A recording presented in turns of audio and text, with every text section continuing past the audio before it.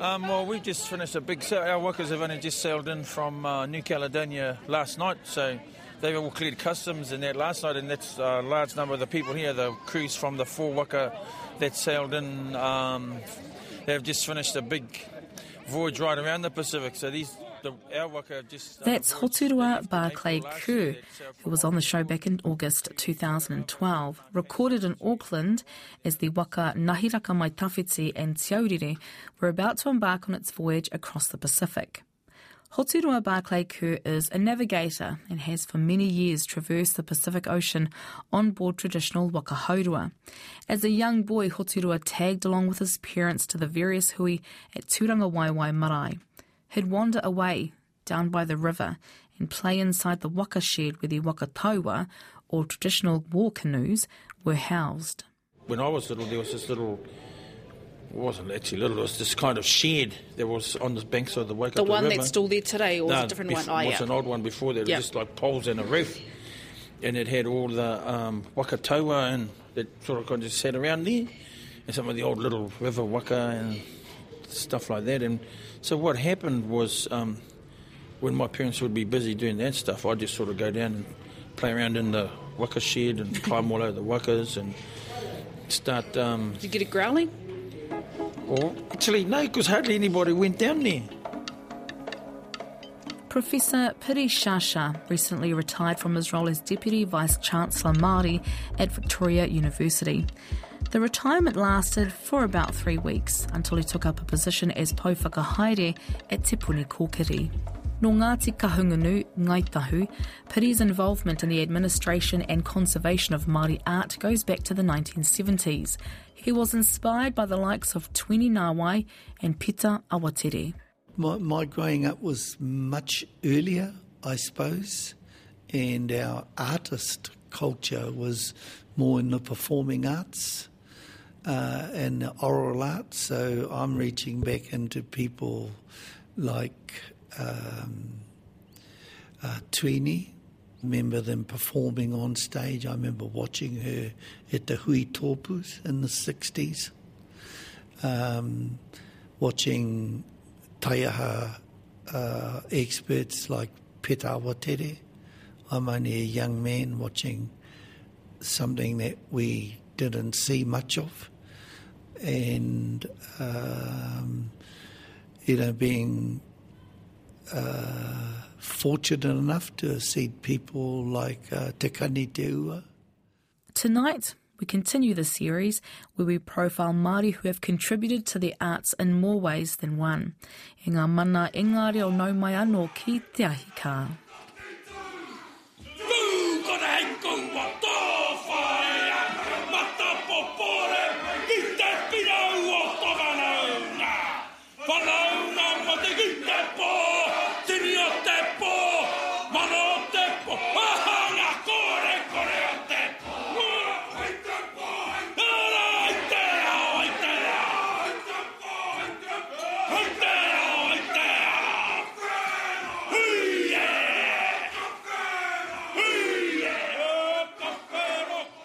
Hoturoa Barclay-Kerr. Hoturoa is also the name of the captain of the Tainui Waka. Perhaps that's the reason why he was given the name, because for 35 years Hoturoa has been at the pinnacle of Pacific voyaging in Aotearoa. I spent quite a lot of time in the Waikato, along in Kawhia, along the Waikato River, Auckland and Tauranga. So, and the thing about that, that's all different parts of who I am, with different whanaunga that live in all those different places. So yeah, that's pretty much me, was sort of basically revolving around those places all the time until I finally settled down in Hamilton in the late 1980s. He was mentored by his kaumātua, his elders on marae in the Waikato region. Perhaps it was his inquisitive nature that led to his interest in waka. I guess that's where it all started to, hatch, because I used to have all these...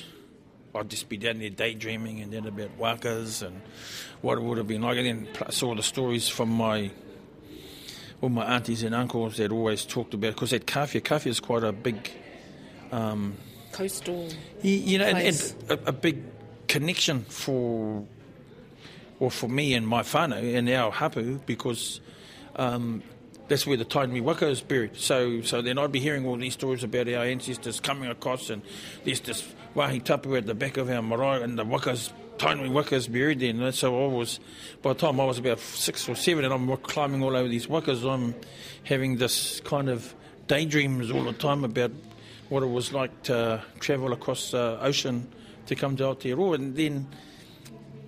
And so my only real image that I had at that time of a waka coming to Aotearoa was like a waka taua, and I think that's what everybody has. They just think, oh, there's a waka taua and it's loaded up with people and they come heading across the ocean. But as I got older, I saw, and learned other stuff, and then suddenly it was like, oh, there's the sailing wakas up in Hawaii. I should go up there and learn how to do it, and that's sort of how it all... The kākano was planted, when you were, 6, 7? Yeah, I was really little. Did you think it was a great myth? What stories did you know about Kupe, Maui, how he fished up? Yeah, all those stories. There's all those stories that were going on and that I knew, and that's because everyone had told me all these stories and told me stories of Hoturoa and the Tainui canoe and Ngā Toroirangi and Rakataura, and so all these famous names of our past were sort of talked about all the time. Around when, seemed to me they talked about all the time, and maybe it's just because all these people thought, oh yeah, that fella looks like he's interested in this waka stuff, so we'll talk waka stuff to him. And it just sort of went on from there. I guess one of the big things for me was probably a motivation when I got older, was to be able to do this kind of stuff to tip people's thinking towards understanding that all these stories of Maui, Kupe, waka sailing across the ocean without modern tools, and that isn't myth and legend but real. Hoturoa was raised for the first 6 years of his life in Ruatoki. At the time, his parents taught at Ruatoki District High School. Later, he attended Onehunga High School and studied at the University of Auckland. He completed his Masters at Waikato University, and today he is there as a lecturer. He has learned waka voyaging and celestial navigation from the masters. Mo Pialug of Micronesia navigated the open ocean by understanding the movements of the stars and sun and nature. His wayfinding method of voyaging captured the minds of many young Polynesian men who wanted to learn the ancient method of their ancestors. Hoturoa would be one of them. He was mentored by Nainua Thompson and Mo Pialug. When I first got involved in it, there really weren't that many people. Back in the 80s? Was it back in the early 80s. So I went up to Hawaii, started hanging out with all the Hawaiians and Nainua Thompson. All those guys. So I was up there probably... When was it? I was up there in the early 80s, and then it was a little bit after that, and then Jacko and them all started coming down to do their thing too. But in the early 80s was, I guess really, when I think about it, was only me. I was in Hawaii in 84, I think, and then Hector was there. And so it was really only us two. He was like me now, and I was only a young fella. 30 years ago, yeah. So we were doing all that stuff, and then, and so I was lucky because a lot of the Hawaiian guys were very encouraging, and very welcoming, and very showed me a lot of whanaungatanga to be involved and learn stuff with them. And so that's what I did. So I was up there, because I'd still been doing all my waka taua stuff here in Aotearoa, but then in the early 80s what I started doing was going up to Hawaii, and then I was doing stuff with the guys in the Polynesian Voyaging Society, and then I was paddling for Waka Ama Club up there as well. So waka taua, waka haurua and... Waka Ama, yeah. So that's when I sort of got into it, and then so I started getting my first sort of introduction into, I guess, first learning how to sail a waka, and then learning about the stuff that you need to know to be able to get it from one place to the next. And who took you under their wing to teach you that? Actually, I spent a lot of time with some of my mates that are no longer around, and so I spent a lot of time with them actually, because I was living in Honolulu, and then they'd come from other islands, and then we'd sort of go out and hang out together, and we'd all lie on the roof of my house, and we'd all be looking at the stars and all that kind of stuff. But pretty much Mo was our main kaiarahi at that time. So, but and I think at that time too, because Nainoa was like up there, and he was the guy.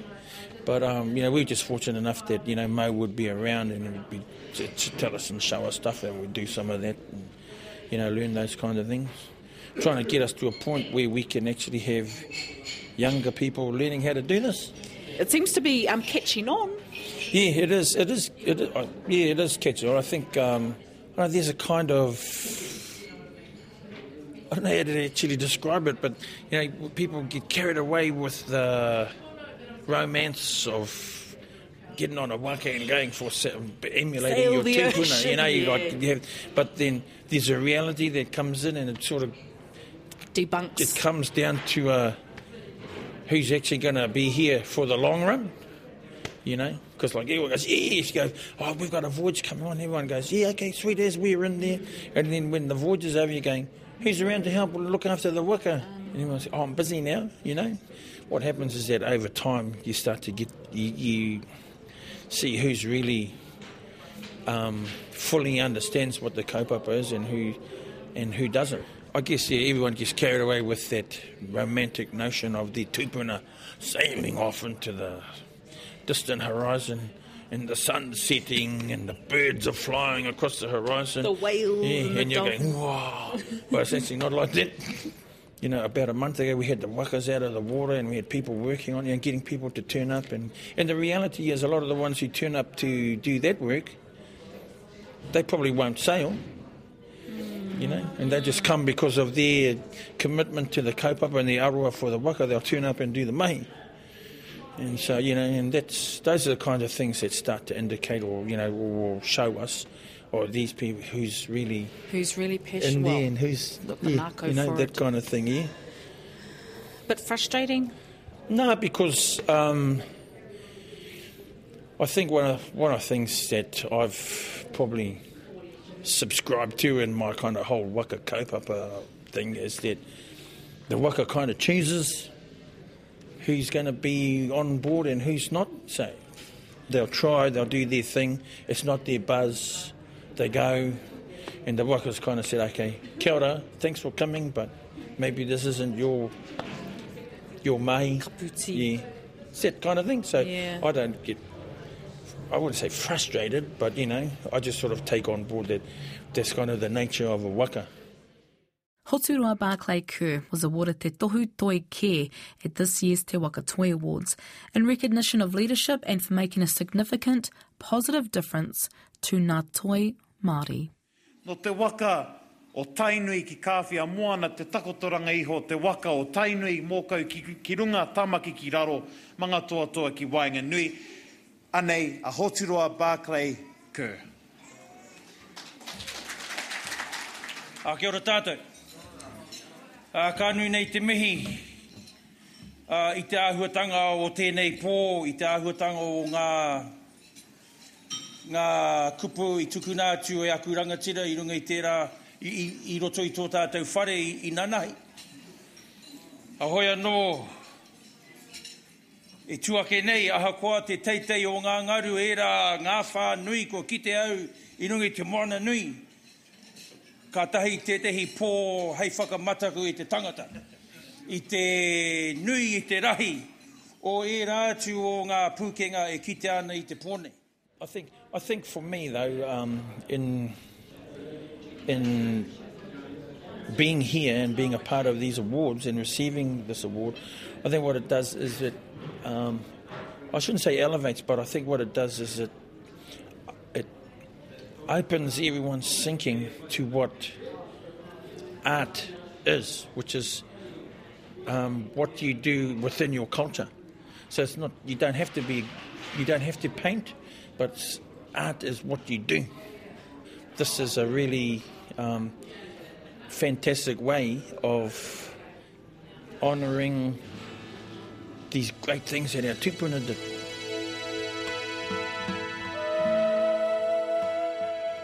So if you could name 3 characteristics of a person, what they need to go on a Pacific voyage, what would that be? They need to be tough inside, and then they need to be very whānau-oriented. Māori? Do they need to be Māori? Nah, because, you don't have to be a Māori to know how to be compassionate.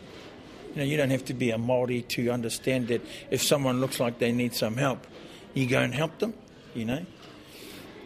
So, to have that kind of compassion, that strong, deep down sort of personal strength, and have heaps and heaps of patience. When you're sailing, that can really frustrate people who are not used to it, is that, we'll be going along and we say, oh, can you just pull that rope again? And they'll pull it, and they say, pull it tighter, okay.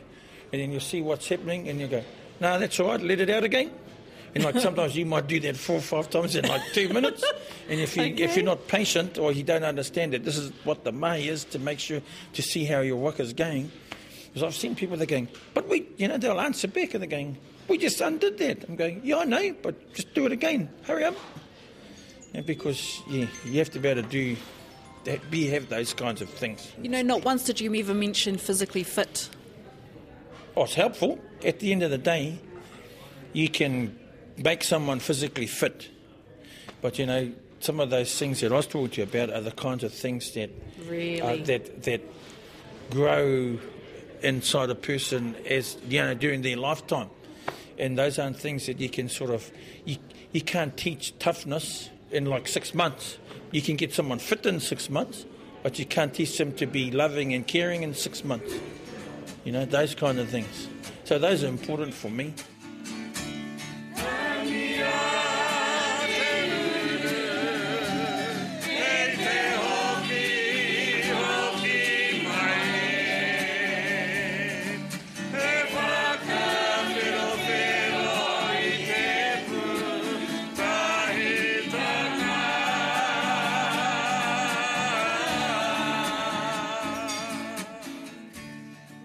Professor Piri Sciascia didn't have a lot of time to enjoy his recent retirement as Deputy Vice-Chancellor Māori at Victoria University. The downtime was just 3 weeks. Today he continues to hold key roles in the public sector. He was appointed Pouwhakahaere at Te Puni Kōkiri and is the chairman of Te Māori Manaaki Taonga Trust and the Māori Broadcasting Funding Agency Te Māngai Pāho. Piri has held a number of advisory roles with Ngāi Tahu Development Corporation, Toi Māori and Ngāti Kahungunu Runanga for Arts and Culture. Piri had spent 16 years at Victoria University. People said to me, how's your retirement? And I said, I'm loving it. I really did. But sort of after the second week, I thought, this feels like being back at work. Yes, I've returned to work, but I'm quite different in myself about that, because I regard my finishing at Victoria University as a sort of kind of pinnacle for my work career. Yes. And I've been very lucky and very privileged in all the tūranga that I've worked for and worked on. Yes. And although this is nice and good, this is important in its own way, it's koe aku taumata. I've done that. So tēnā pia ka ngāwari tēnei tūranga hau. Well, tērā pē, koe ra te tūmana. Is it going to be easy? Okay. Well, he tūranga whai, tūranga nui. When we sat down for a chat in Hoturoa, he tells me that he'd spent part of that morning visiting St. Faith's Church and one of his whanaunga buried there at the cemetery. We have tipunas buried here, our Ngāi Tahu side of us, Auntie Hera Sterling. I'm a Sterling on my South Island side, and she's buried here next to St. Faith's, and we popped. Why is she buried here, out. Piri? Sorry. Well, she married a man called Piri Munro. He was a minister from here, and they just buried at the side of St. Faith's. So I popped out and picked up a little pounamu from Dinner Maxwell's sister in the shop at Ohenemitu. So Dinner, or Atareta, Atareta Maxwell, Horowaiwai's wife. Well, we went overseas with the Theatre Trust. The Theatre Trust, Isabel Whatarau from Heretaunga. So I've sort of been very lucky, been in some nice places with some nice people. Wow, this is a little nice trip. So here's a little memory place. And as you and I speak, I think ka be te au tōna ingo ko atareta. Since we're talking about our girl. So, Yes. ko atareta tēnei pauna puinanga. His fellow nominees at the Te Waka Toi Awards included Elizabeth Manahankin, Kiri Ka, and Hoki Moana Terika Hekerangi. In many ways, it was a gathering of old and dear friends. I guess friends who have gone as well as friends who are here. So you see somebody like Liz Hunkin, and, you know, that's a long friendship. That's just one. But then with Liz comes all our older kahungunu people, and a lot of words spoken at the marae about we te tauhuata. Yes. I think the thing that I really love, when, you know, when they asked that, I said, who else? And then I found I'm in wondrous company. So to line up here with, you know, the likes of Liz and Hoturoa and Piri, the queen of Te Taira Whiti, Hoki Mai, they've been wonderful people. So I'm really young and old. Te Kanawa, Kuri and the Waingarotata, Te Kanawa. Those yes. And then finally, oh well, Ms. Patricia Grace herself. So, hongo eka marae, you know, we've had lots of hui at the pa, at hongo eka. Yes, in Plimerton, I was sharing with them my arrival in Wellington when I came to the Arts Council for this job. We arrived on a Saturday and packed in, and on Sunday morning, me and my family, we went off to church at hongo eka marae. Ka biharo ngā tāngata you know, o te hāhi taua wā, because we're some people from Te Pihopatanga o Waiafu, and ngā tāngata pēne, you know, these elders of ours who we call our friends because they were friendly to us, to all the young people, and ko kaumātua haere, and now we're standing where they stood. Our sort of kind of generation of real experts at kahungunu had just all gone beyond, and that's Praere Huata and Waimarama Puhara, and they are the people who taught the tāngata tōmoanas and the Huatas, but that we actually went and learnt some of the stuff from. But I never saw people like Waimarama Puhara. Engari ko ana kōrero, heke tonu mai. They were there as he kupu tohu, as to who were your people.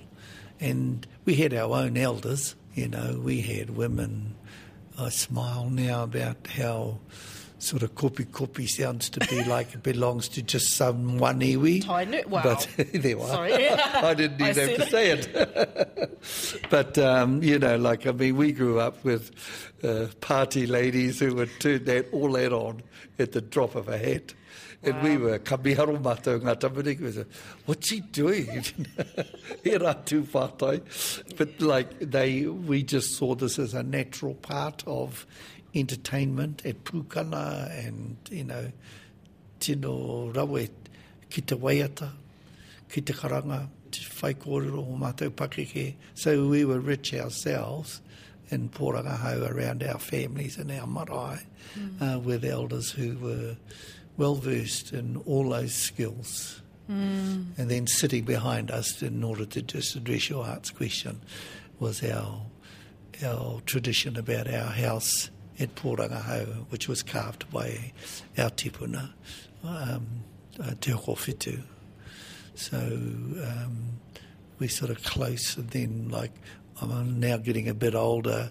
At the time that Dad renovated the meeting house, so we took all the carvings down and cleaned them all up and renovated them in new ways, so that our house would last for another day. And now it's fantastic. It's fine. It's a beautiful home. So we saved it, but it was sinking in the ground because that's what happened, you know, to the old houses because the posts were set on the ground. There was no go. We used to step off the marae down a little bit onto the porch and then further down when you went inside. It was sort of like, so, it was a lifting of all those floors to get them above the ground, to allow the air to circulate, the concrete slab for the maho and all that kind of thing. And even in front of the porch, where the marae was only papa, was just earth, and we lay concrete and all that. And then we learned about the carvings and the kōwhaiwhai because they all had to be. Tukutuku was pretty fine. We've only got one pattern in our house, Potama. In 1984, the Te Māori exhibition was shown at the Met in New York and travelled to St. Louis, Missouri, San Francisco and Chicago. It then returned home and toured the country in the main city centres. The exhibition wrapped up in 1987. I ask him what he remembers most from the Te Māori exhibition. You remember the people, our elders who travelled all the way over there, and that's a big effort now. Not that easy to jump in a plane. It sounds all good, but it's a big effort, and I'm really grateful. I'm glad we worked hard to look after them. Little thing like when we, on the way home, we always stopped and planned to do it and cost a bit more, but stopped and gave them a break in Hawaii for 2 days. And we had another 1 or 2 kaupapa in Hawaii, but tōna tino take he whakangā ia rātou to break the trip so that it wasn't too much for them. The legacy of Te Māori is still strong. People refer to that watershed. Our arrival into the museum sector, our getting close to quite a lot of taonga that had only been put in museums. I mean, here, like Rotorua is like a living museum when you go into the houses. So our welcome into Wāhiao last night, ka titira haere, ka pakitaro o te whare, ngā whakairo. Carvings. And you could just see all the old school here, and to grow up with this kind of house. But then you walk around a corner, there's another house, and you walk around this corner, there's another one. You go downtown, there's new carvings. So, our new artists, where I sort of came to the Arts Council and started these sorts of things. That's right. There's cliff whitings and carvings downtown in this shop, and you can see some of even now the next generation of people, the Rākei Pounamu people, Lewis Gardner, and all those young people that have come, Corey Masters and them, have come out of the next generation again. So this is a living, wāhi toi tēnei. This is a real arts world full of our cultural strength.